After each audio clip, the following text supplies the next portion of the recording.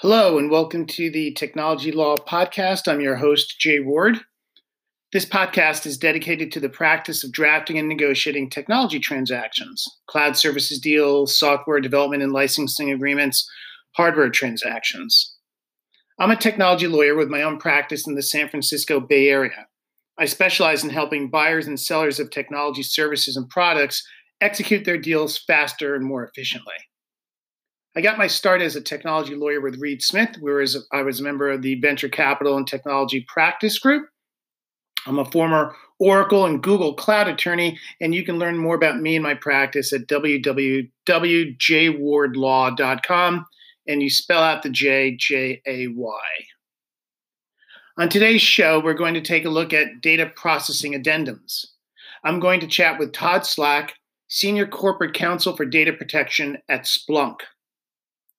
Data processing addendums, or DPAs, have been a part of the portfolio of documents and policies needed to implement cloud services deals for several years now. Originally, you tended only to see them in large enterprise deals, say between a large financial institution and Microsoft. But now, with more companies looking to comply with the GDPR and CCPA, the California Consumer Privacy Act, even mid-tier and small cloud vendors need to think or actually implement DPAs in order to secure the business of larger enterprise customers. I hope you'll enjoy my discussion with Todd.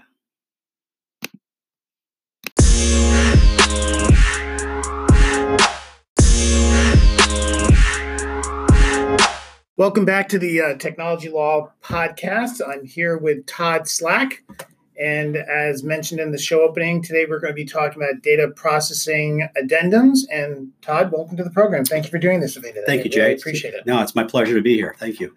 Let's start with a bit about you. What's your title, role, and background? I am a senior counsel in data privacy and data protection with Splunk. My role is to support our various business functions for data privacy and security concerns across the entire organization. I work with a small team that touches, because data privacy touches on so many different elements of the organization. We have to be very cross-functional. Right. But again, data processing addendums and agreements are squarely within the area that I work with. My background, I jokingly say I'm a technologist who happens to be a lawyer as his day job. Before law school, I was a programmer. I have an undergraduate degree in computer science and accounting, and did that for a few years. Decided to quit doing that and go to law school. Moved with my very young family to New Orleans and went to law school back in the early 90s and got out of the technology business. Just went the classic law firm route. Did litigation for a few years.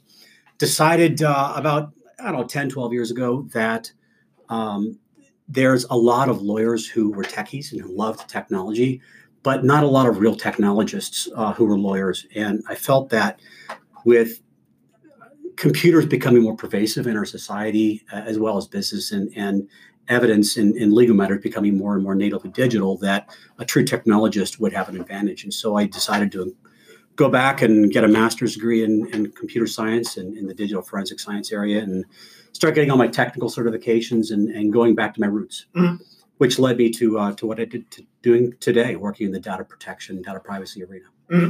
And special training, and your IAPP, is that right? Sure, a lot of things actually. On the data privacy side, IAPP is the generally globally known certification organization for data privacy. So I've got several of their certifications, both the U.S. as well as the European privacy management. I'm a fellow with them in their program.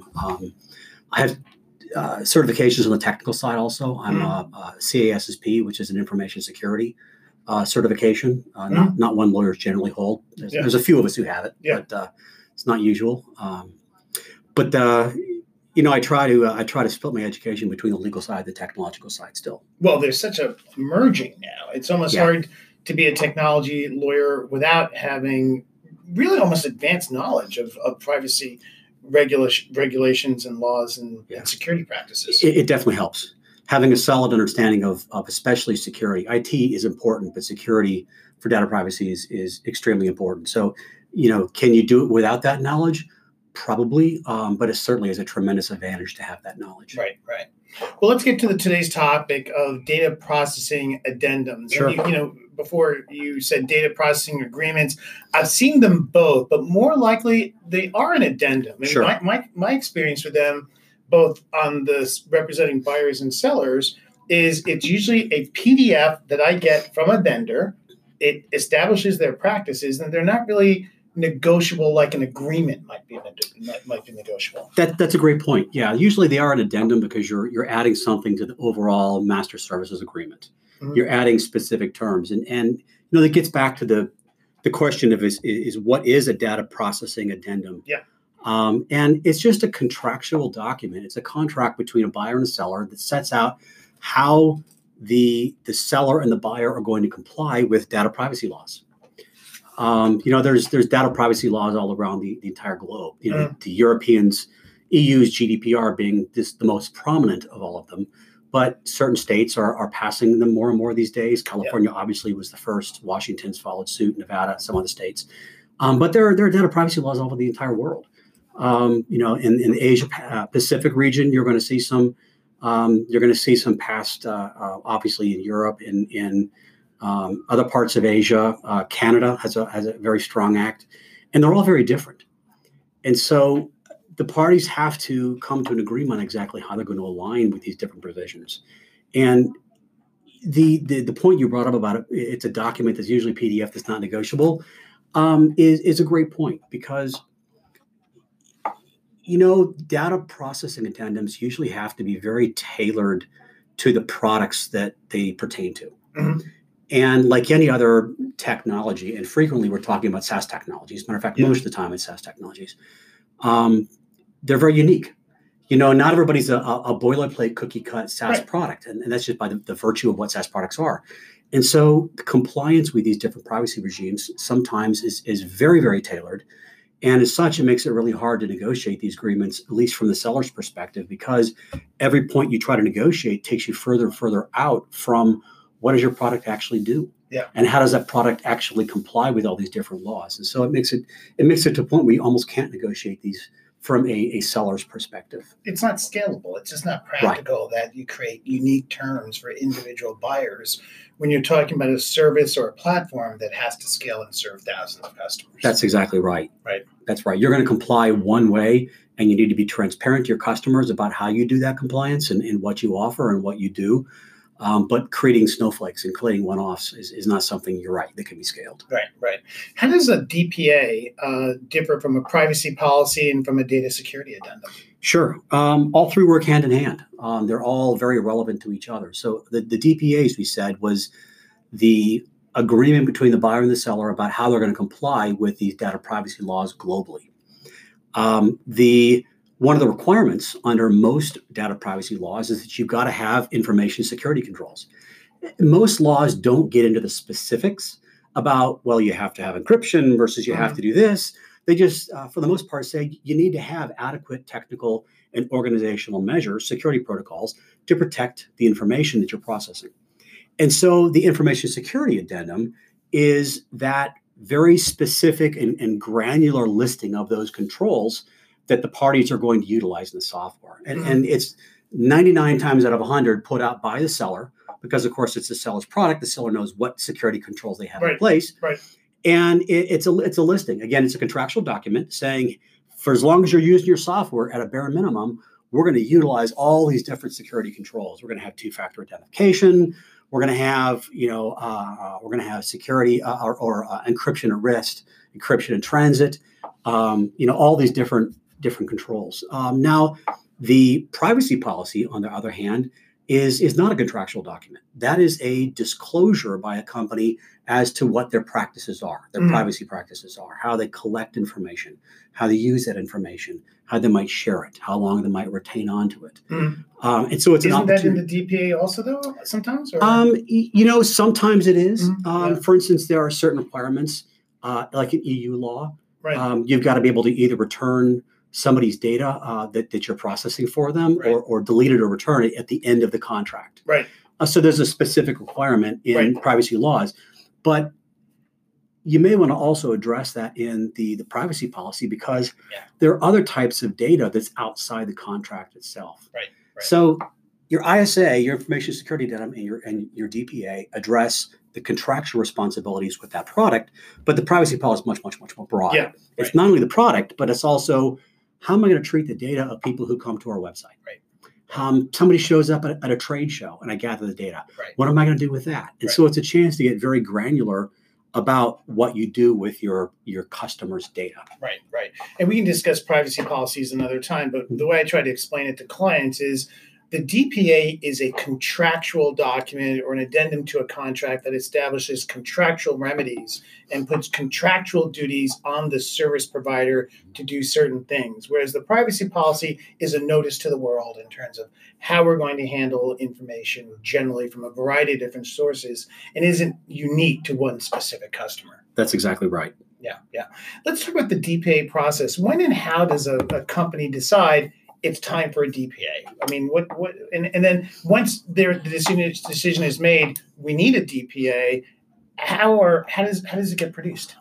Well, that's a different question, whether you're talking about the commercial side with your customers, or you're talking about the vendor side when you're looking at onboarding a vendor. Mm-hmm. Very, very different question. So when you're looking at onboarding a vendor, again, most SaaS vendors will have their own DPAs because they've been tailored to your particular product.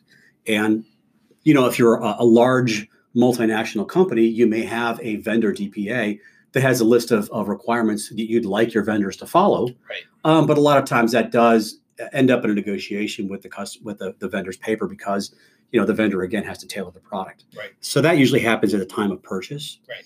But when you're looking at your own customers, you really should start thinking about a DPA at day one. And the reason being is that a DPA needs to be tailored. There are lots and lots and lots of different requirements under different privacy laws along the entire world.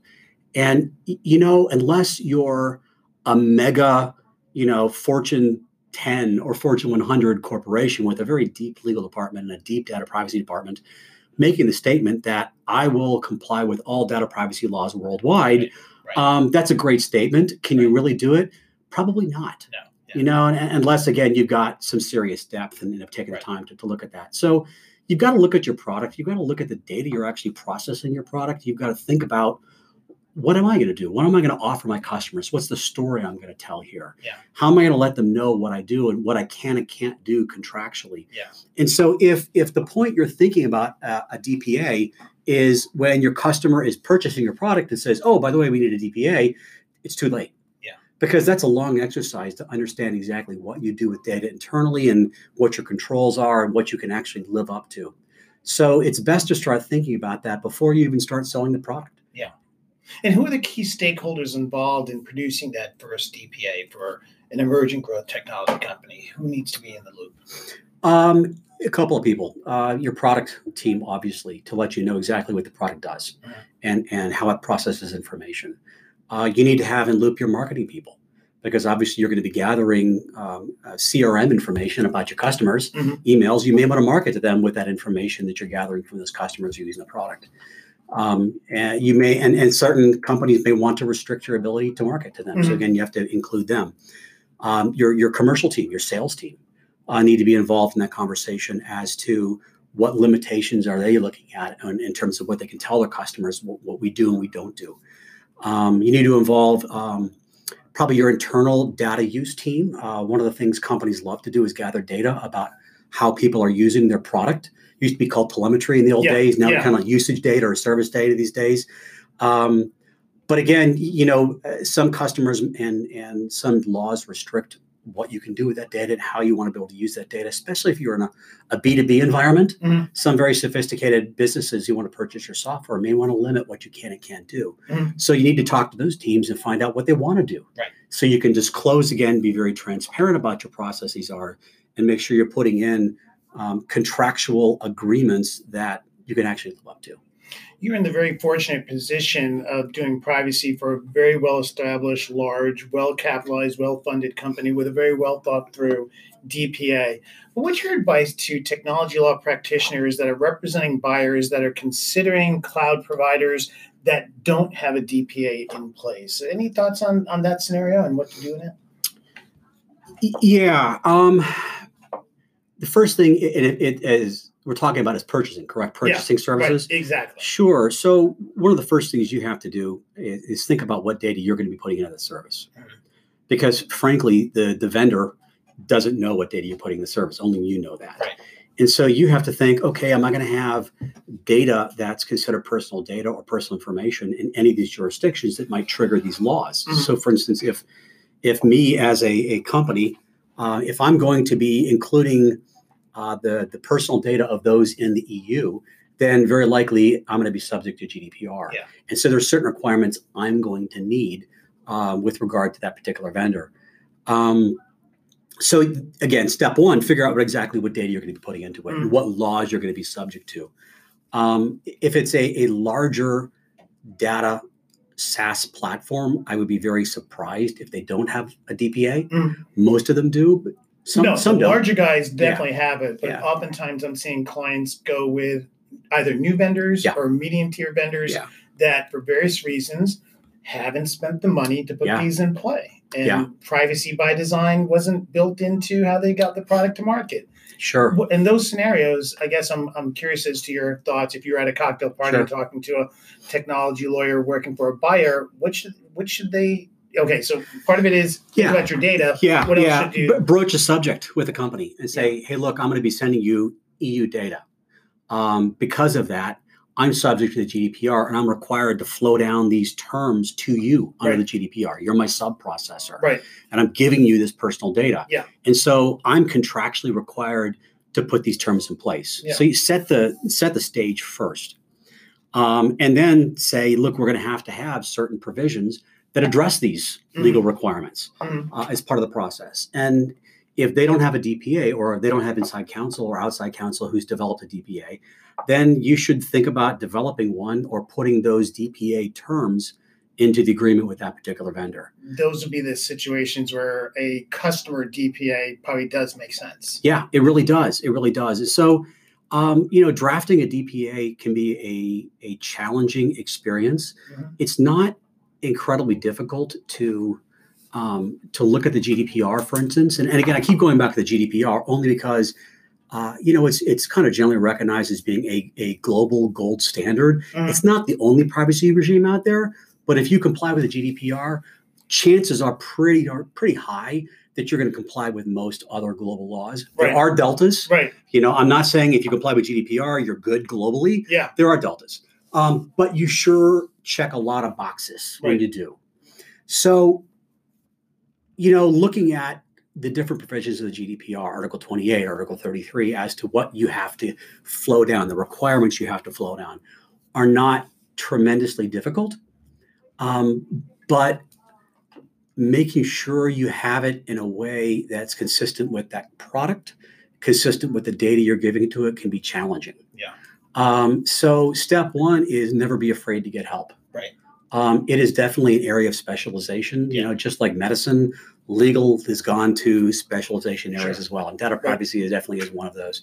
So finding somebody who's been there, who's drafted one before, discussing with one of your colleagues who's maybe been there, and trying to get a copy maybe of a vendor DPA that someone else has drafted before to give you an idea of what you should be adding to this provision is a great first step. Yeah. What you don't want to do is you don't just simply want to take somebody else's form, copy it, and say this is good enough. Yeah, right. Because that can get you in trouble. It needs to be customized. Yeah. What happens in a situation? I'm not sure if you've dealt with this before, when the vendor says, "Oh, wait a minute, I'm willing to sign the standard contractual clauses, and we self-certified for Privacy Shield. Why do we need a DPA on top of that?" Great question. Standard contractual clauses have been around for a long time.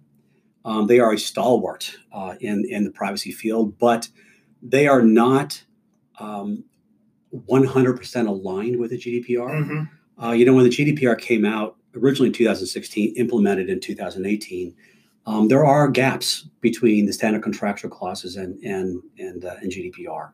Just stuff that didn't exist.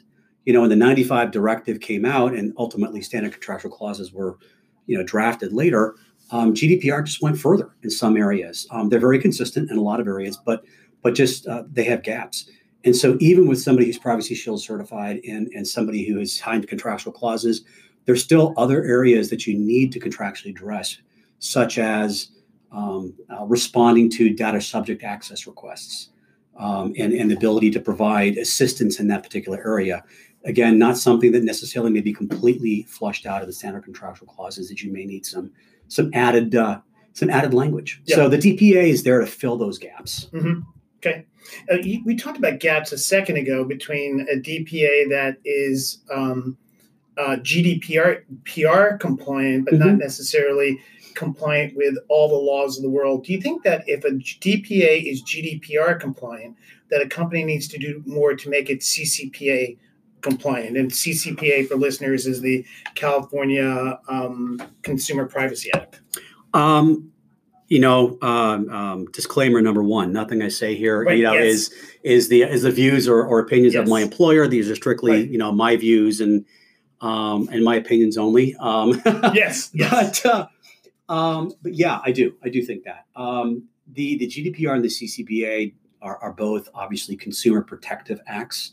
They're interested in protecting the rights of people's data, their personal data. Having said that, the CCPA and the GDPR do approach it from two very different perspectives.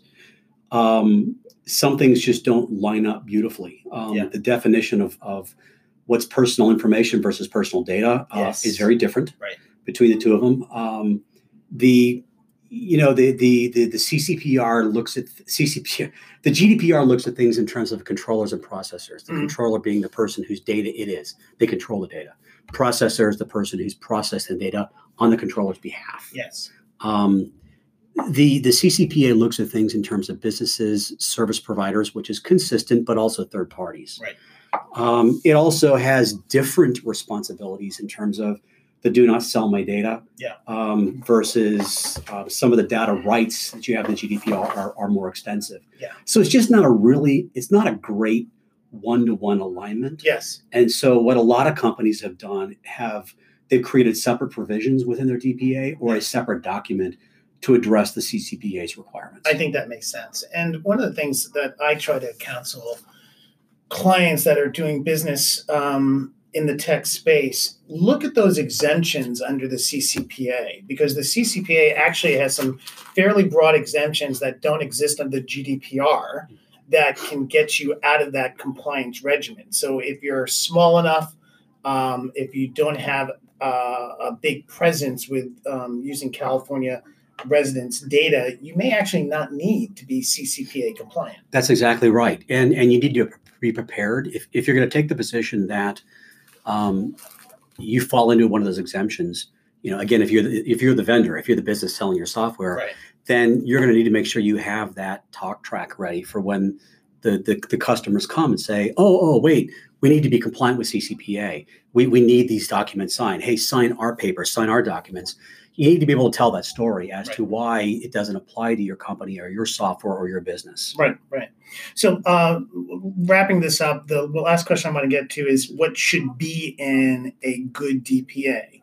What should buyers be looking for, and what should sellers try to make sure they have in putting together their own DPA? Sure.